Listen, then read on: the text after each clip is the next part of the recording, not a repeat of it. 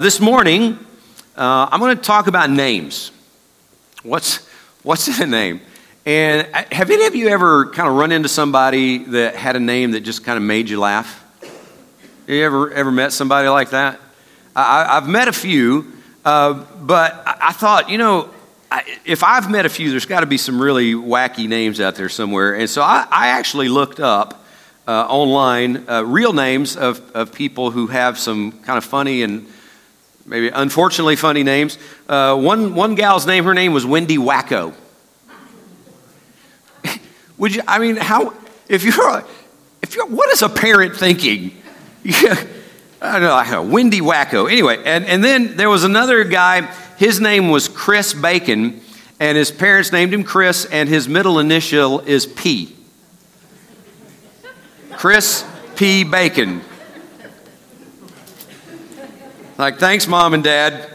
Then there's another guy by the name of Rex Mullins, and his first initial is T. I mean, you think you had some problems growing up. How would you like to grow up with those names?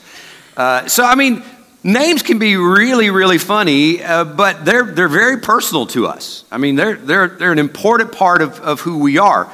The world's longest name, this is unbelievable. The world's longest name is Adolph Blaine Charles David Earl Frederick Gerald Hubert Irvin John Kenneth Lloyd Martin Nero Oliver Paul Quincy Randolph Sherman Thomas Uncas Victor William Xerxes Yancey Wolfenschlegen Steinhausen Bergerdorf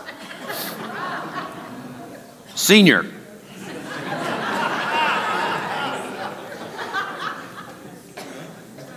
Now, if you're a junior, it's like, come on, Dad, are you kidding me? How would you like to be signing the documents on a house purchase with that name? I mean, they'd have to take you to the hospital after it's over to treat you for, metacarpal syndrome or something. But names have real purpose and they have meaning, and that's how we identify each other, and it's how we relate to each other, and it's very, very personal.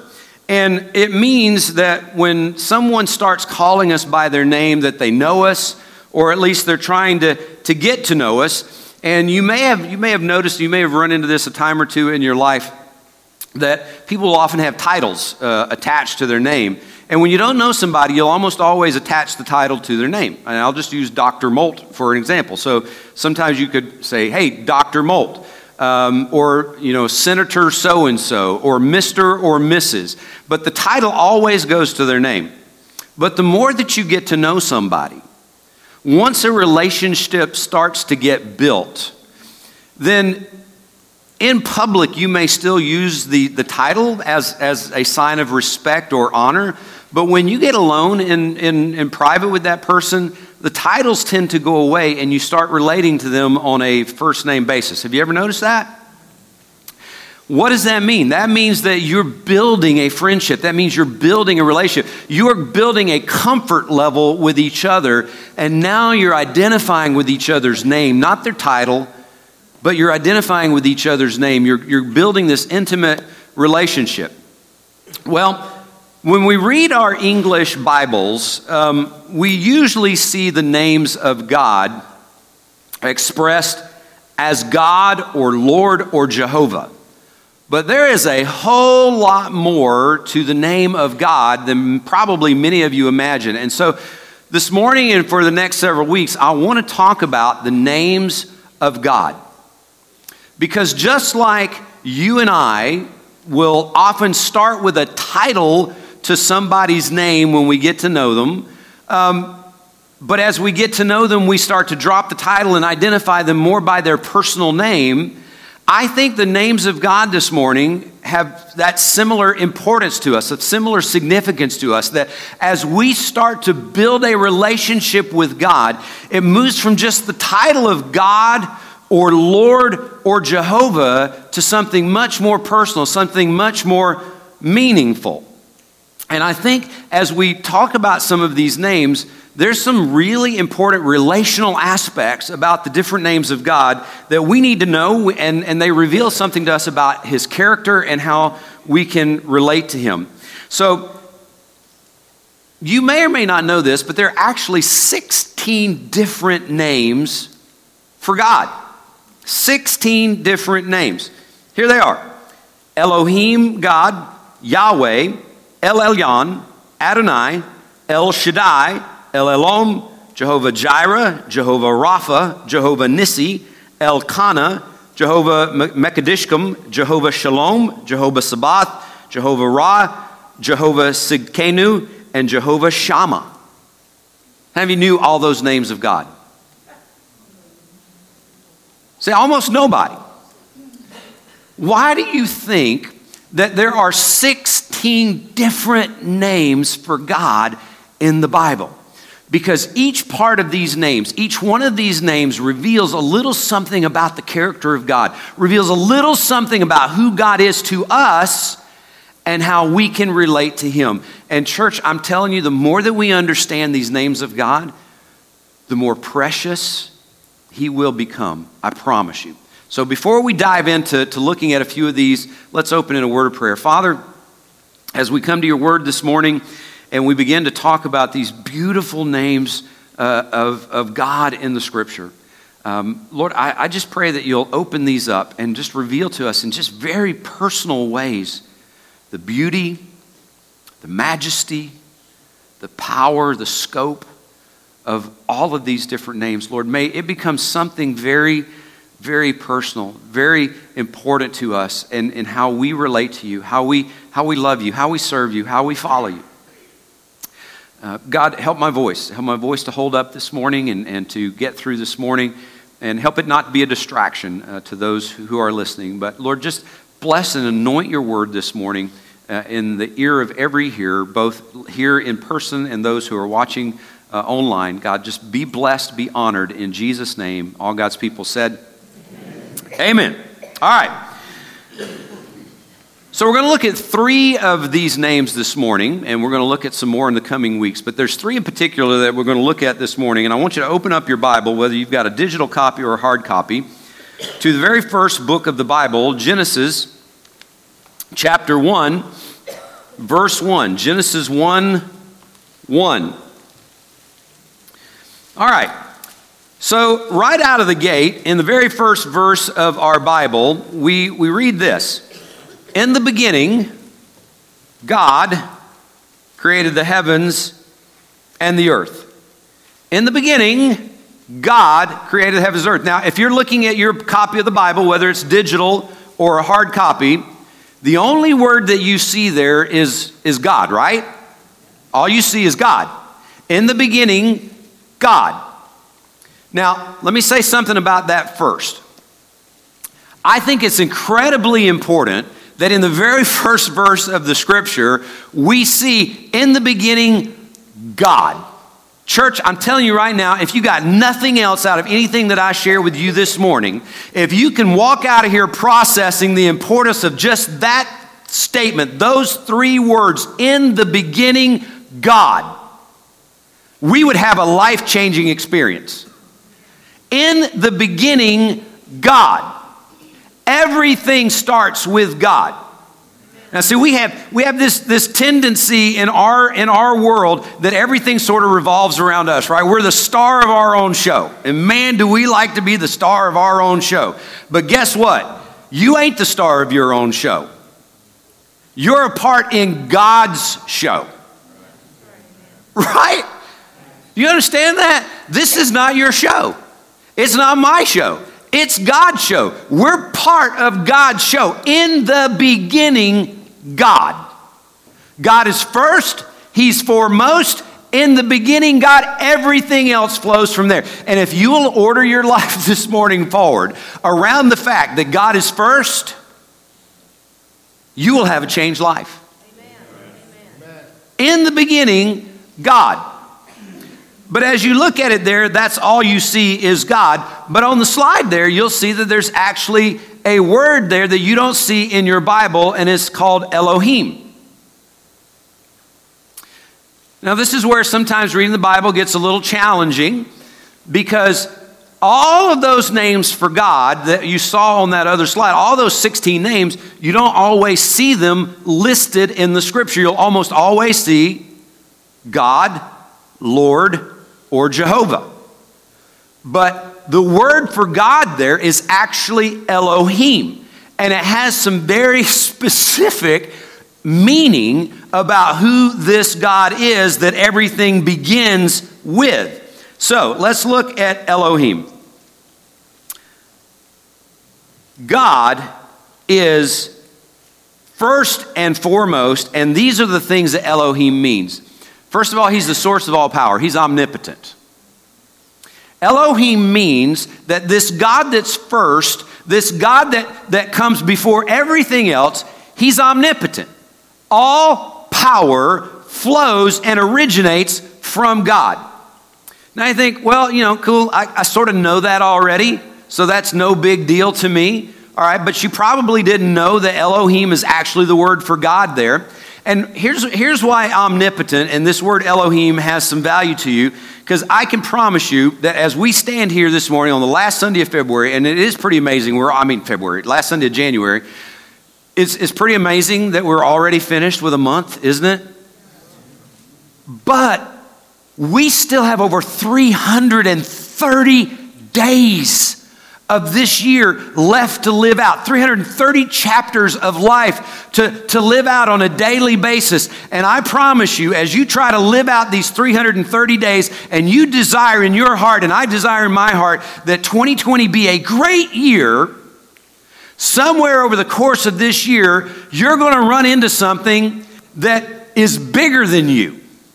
You're going to run into something that seems beyond you. You're going to run into something that seems like there's no way I'm going to be able to deal with this. But when you know that you serve a God who is Elohim, that he is omnipotent, then whatever you are facing, whatever you have a need to encounter and overcome, God is the source of the power that you need to deal with it.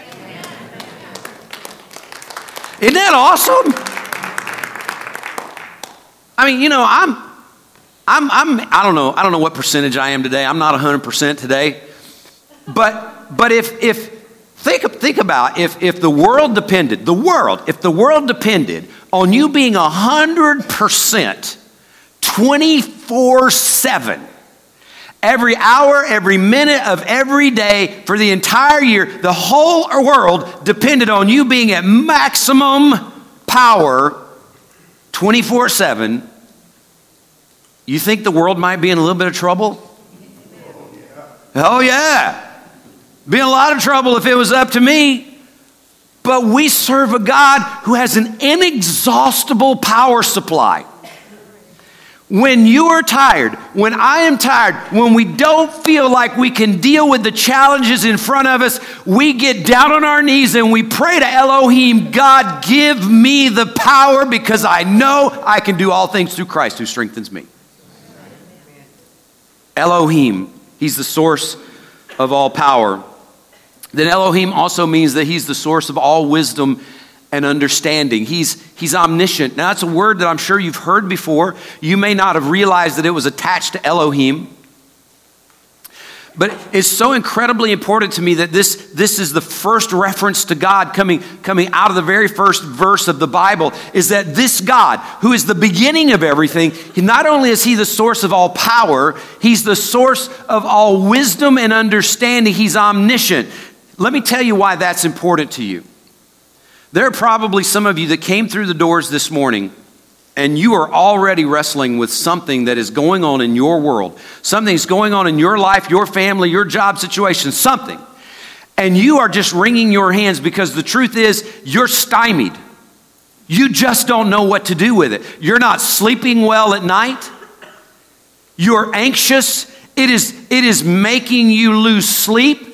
And you're frustrated. I've had conversations with several of you in this congregation, and I know what some of those situations are. But there's more of you that have those situations going on, and I don't have a clue, but you and God do. And you're sitting here this morning, and you got things going on in your life, and you just are, you're like between a rock and a hard place. You go, God, I don't know what to do. And this very first verse, this God that is Elohim, that is the beginning of all things, he says, you know what? You don't have to worry because I know. I know. And when in my own, for me as a human and you as a human, we tend to look at time, because it is true in our experience, time is a finite thing, right? There are only so many minutes in a day. There's only so many hours in a day. And when that's gone, it's gone. You don't ever get the time back that you lost. You ever been in a situation that's causing you stress and anxiety, and you just want to fix it right now, even if you kind of mess it up in fixing it? Have you ever been there? Right? Because you just want it to be done. You just want it to be fixed. And if you're like me, there have been times I've been, God, would you do something? Have you ever had that prayer? God, would you just do something? What are you waiting on? God is not limited by the same time factors that we are.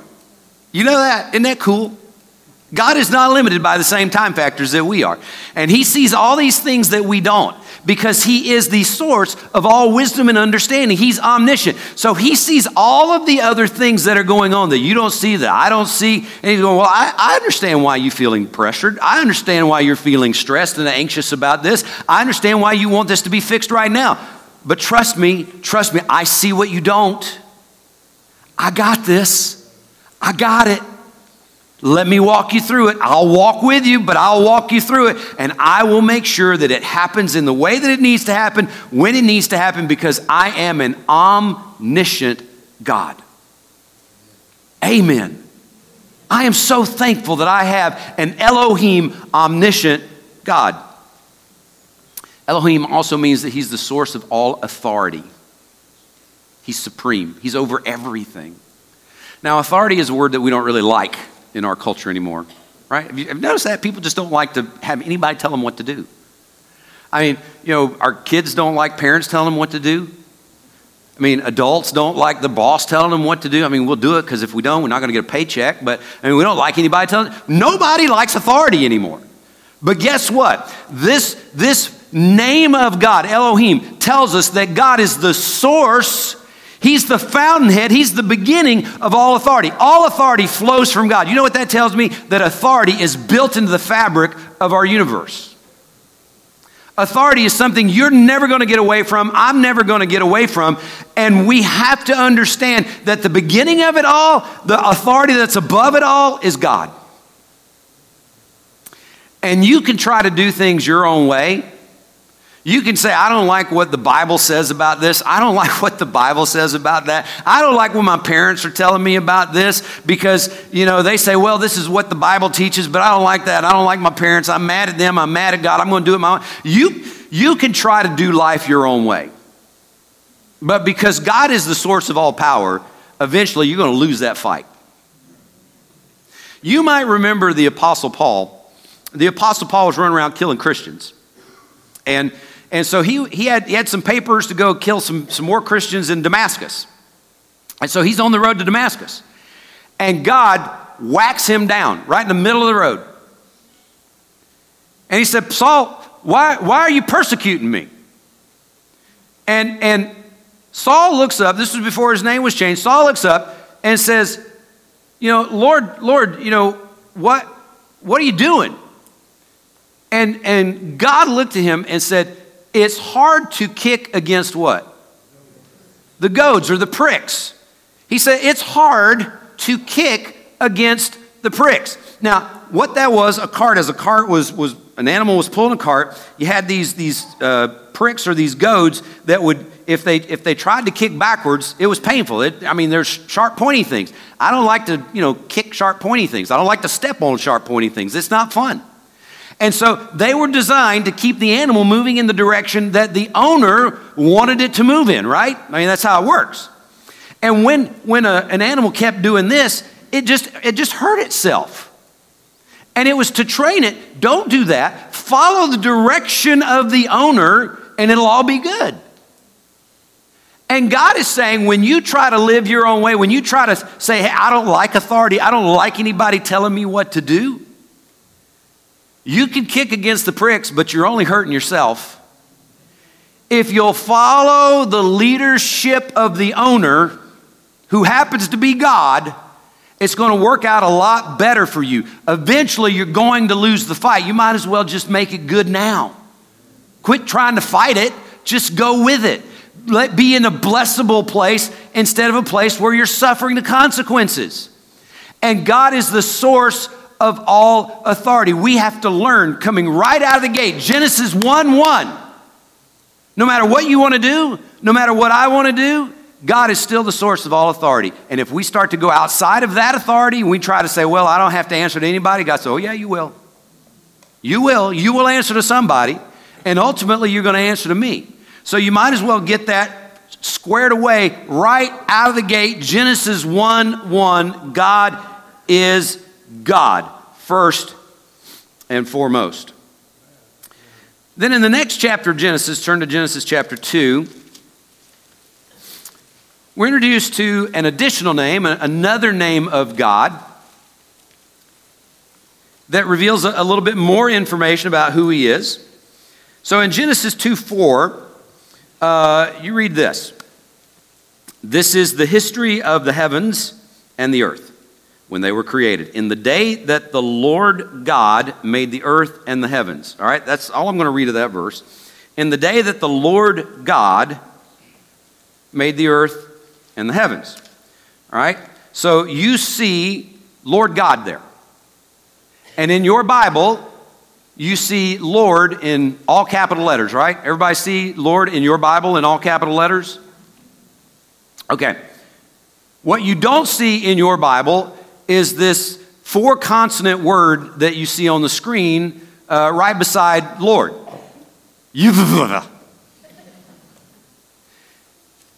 It is what we call in English Yahweh. Now, I don't know if you've ever tried to pronounce a word that has no vowels. It's really hard, and you sound stupid when you do it. And so it's like if you try to say that, people are like, something's wrong with him. Help him. Give him some medication. I don't know. So when the transcribers of the Bible came across this, you don't actually see Lord in the original language. You see the God. And we translate that as Lord. Every time you see capital letters L-O-R-D in your Bible, it is that word. It's used over 6,000 times in the Scripture. It's the most common term that you will see for God in your entire Bible, is the Lord God. All right? And so when they were translating this, the transcribers of the Bible said, well, we can't write that word that way, so we got to add some vowels to it. And so now here's what it looks like when you see it now in modern English. We inserted 2 vowels between the Y and the H, and the W and the H. So go ahead and put that slide up for me, the next one. Yeah, there we go. Okay. So now you see that, and now you can pronounce that. It's Yahweh. You see Yahweh, and we can pronounce Yahweh. And Yahweh, when you see the word Yahweh, the Lord, 4 capital letters, it means that God is eternal. He's not just Elohim God, who is the source of all power, the source of all knowledge, and he is supreme. He's also eternal. Yahweh introduces us to the concept that God is eternal.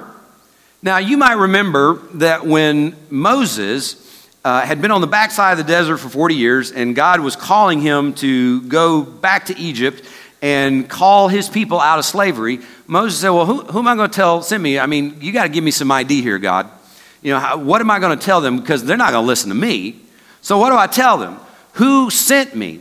And who did God say that he was? I am.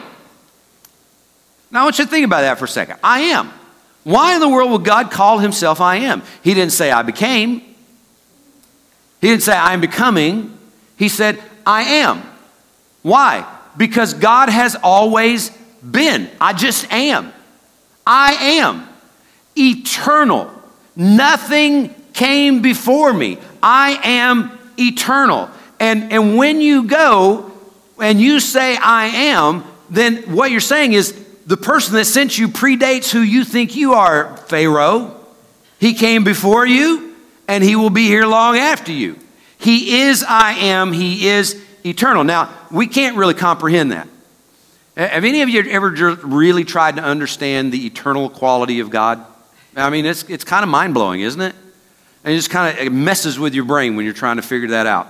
I had a conversation online with somebody here in the church just in the last couple of weeks where just struggling with this concept of an eternal God. How do you wrap your arms around God is eternal? I mean, you just start blowing gaskets because our frame of reference starts with us.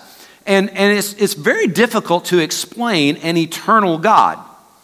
But I got to thinking about this, and I thought, well, let me see if this helps. And maybe it'll help some of you, and maybe others it won't, but if it helps some of you, great. So anybody in here love studying history? Anybody? Okay, I got a few. A few of you love studying history. How many of you hated studying history?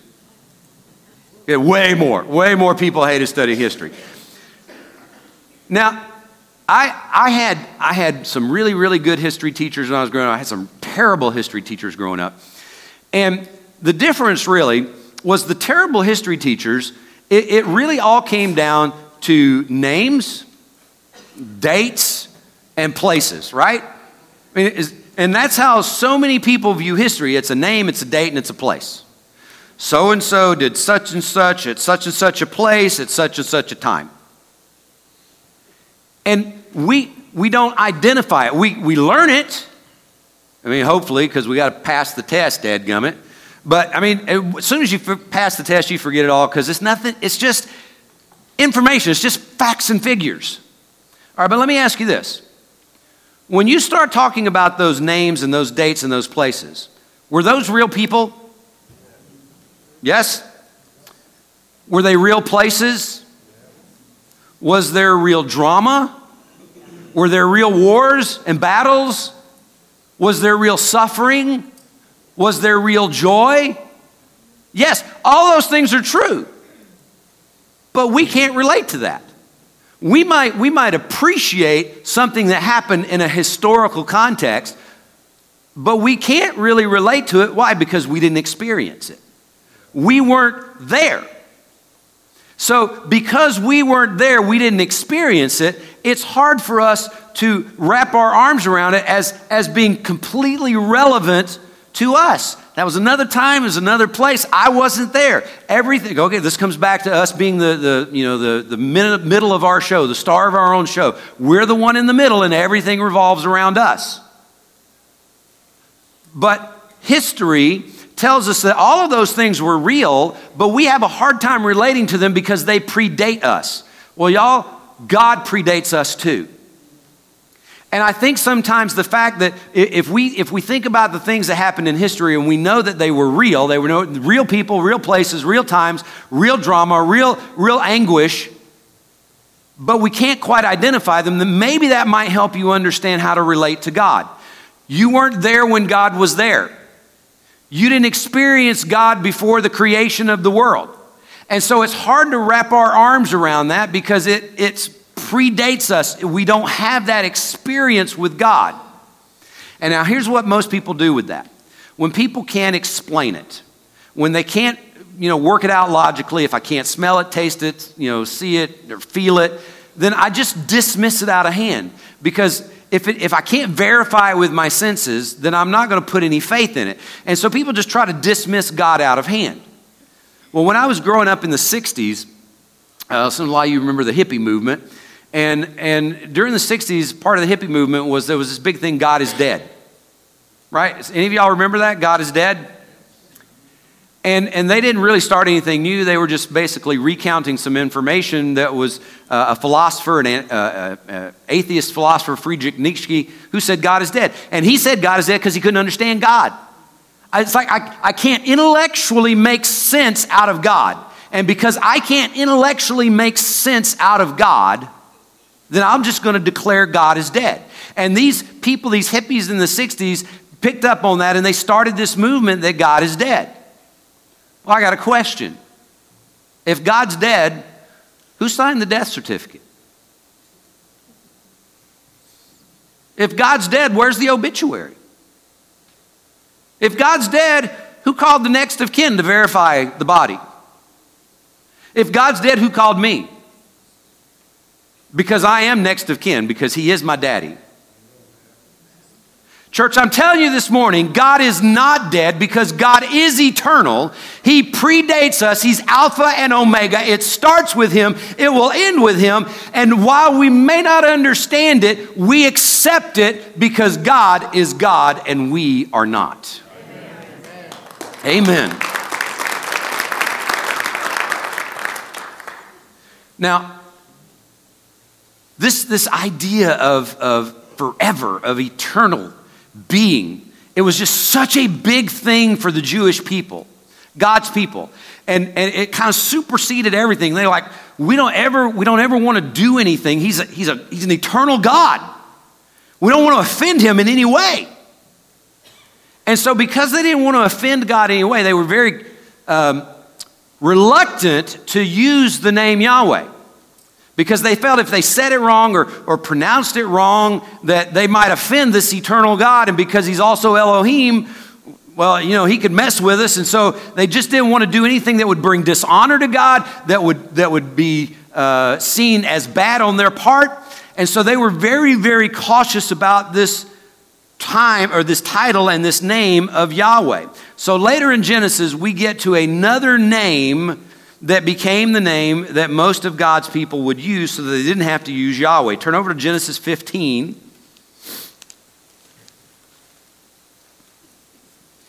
we're going to look at the first two verses of Genesis.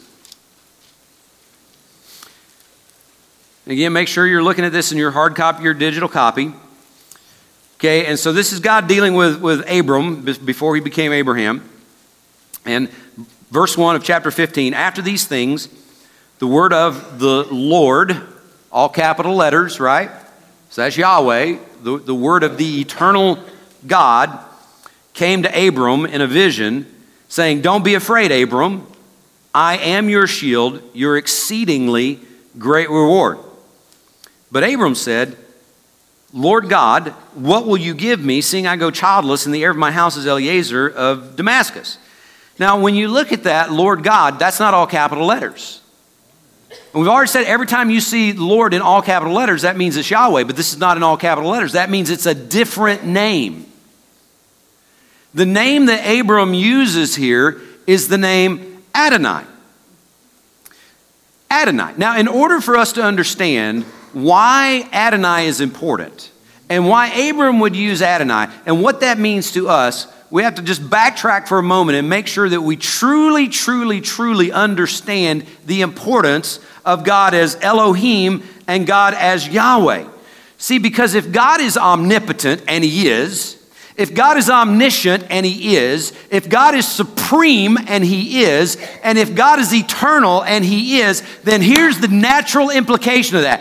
He is entitled to respect and obedience and honor from every person that has ever drawn a breath. If he's Elohim and he's Yahweh, then he is entitled to the best that we've got, everybody that has ever walked the face of this earth. And so that's why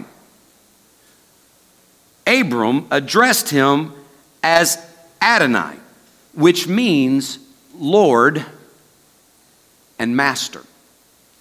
See, if he's Lord God Yahweh, if he's Elohim God, then he's also Adonai God, Lord and Master. Go ahead and give me that next slide, please, so that everybody can see that. Lord and Master. He's Lord and Master. Now, this is where it gets real personal for us.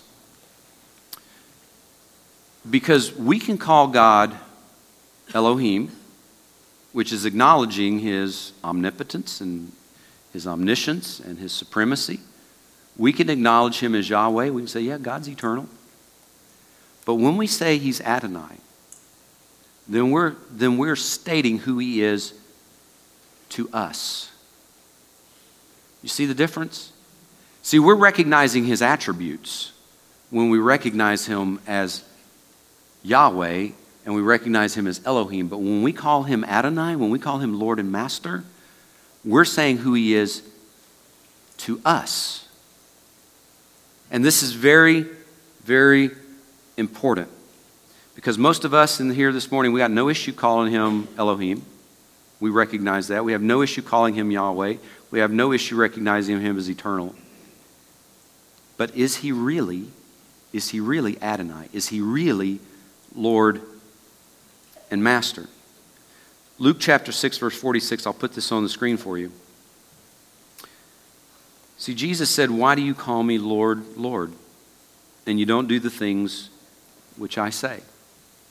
Now, the New Testament was given to us in Greek, so this is not the same word as Yahweh, as Adonai, but it means the same thing in Greek.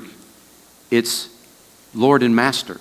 So Jesus is saying, why do you call me Lord and Master, and you don't do the things that I say?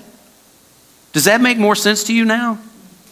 If you call me Lord and Master, then by default you are supposed to be doing the things that I tell you because I am your Lord and Master. Does that make sense? And Jesus is saying, why would you call me Lord, Lord, and then don't do the very things that I've told you to do? And here's why that really, really matters. One more verse of scripture for you, Matthew 7:21. See, Jesus said, not everybody who says to me, Lord, Lord, not everybody who calls me Lord and Master shall enter the kingdom of heaven, but he who does the will of my Father. That is one of the scariest verses in all of Scripture. Because we have churches that are filled with people who are willing to call God Elohim. They're willing to call God Yahweh, acknowledging that, yeah, he's omnipotent, he's all powerful, he's omniscient, he's eternal. And there are even people in church that will call him Lord and Master. But if our life isn't reflecting the fact that he truly is Lord and Master, there's going to be a lot of people standing before Jesus on that final day and go, wait a minute, I called you Lord and Master. And he's going to say, where's the proof of that in your life? I'm going to ask our worship team to come and begin to prepare for a response. Where's the proof of that in your life? Remember when my youngest son, Zach, was in kindergarten. Zach, when our oldest son, Zach, in kindergarten. He's 5 years old. And I think they were doing a show and tell or something. I don't remember exactly. But I was able to dig out a picture of my kindergarten class, about 30 kids or so. And I sent it with him to school. And I said, Zach, just ask your friends if they can find you. Now, Zach was not in the picture. It was my kindergarten class. I was 5 years old. I said, ask your class if they can find you. And do you know every kid in that class picked me? You know why? Because Zach looked almost exactly like me at 5 years of age. Now, how can that be? He had my DNA. Right? A parent passes DNA down to the child. What in the world does that have to do with anything? Because if you have truly bowed your heart and your knee and you've confessed your need for Christ as Lord and Savior, and that was genuine, then the DNA of the Father passed down to you as a child of God. And when you think of this verse in Matthew 7:21, not everyone who says to me, Lord and Lord, will enter the kingdom of heaven. We have far too many people that are calling Jesus Adonai, but nothing in their life looks like he really is their dad. Nothing in their life looks like he really is their master. And so this morning, we so easily use the name of God. But it has so much more depth than most of us understand. It has so much more meaning than most of us understand. And I want us this morning to not be flippant about the name of God, but to love it, to adore it. There's power in the name of Jesus to break every chain. And if you're carrying chains around this morning, maybe it's because you're calling Jesus Lord and Master, but you don't have his DNA yet. Psalm 24:1, this will be the last passage I put on the screen for you. It says, the earth is the Lord's and all its fullness, the world and all those who dwell therein. The earth is the Lord's. Everything belongs to God. Everything belongs to you. Belong to God. And here's the thing. Every one of us that are sitting here right now, everyone that ever watches this online, every one of us, at one point or another, we will call God Lord and Master. But he gives us a choice now. And we don't want to use Lord and Master just because, yeah, it sounds good, I'm in church. We want to use Lord and Master because he is our Lord and he is our Master and we have his DNA. We look like him. But if you don't do that, there will come a day that you will bow your knee and you will confess that he is Lord and he is Master. But on that day, there won't be a choice. On that day, it will be a command. And on that day, every person who made a choice to ignore God, they will declare him as Lord, but then they will be separated from him forever in a place that we call hell. But those who make the choice now to say, yes, he has all those attributes, but he's going to be my Lord and Master. I'm going to bear his DNA. Then we will live for him forever. This morning, it's an open invitation, whatever your need is. Do you need God as Elohim to show up in your life this week, this year? Do you need to understand him as Yahweh, this eternal God that maybe you've struggled with following because you can't make sense of eternity? But God is saying, quit trying to make sense of it. You're never going to understand. If you could understand God fully, then what kind of a God would that be? Quit trying to make logical sense of God and just trust him.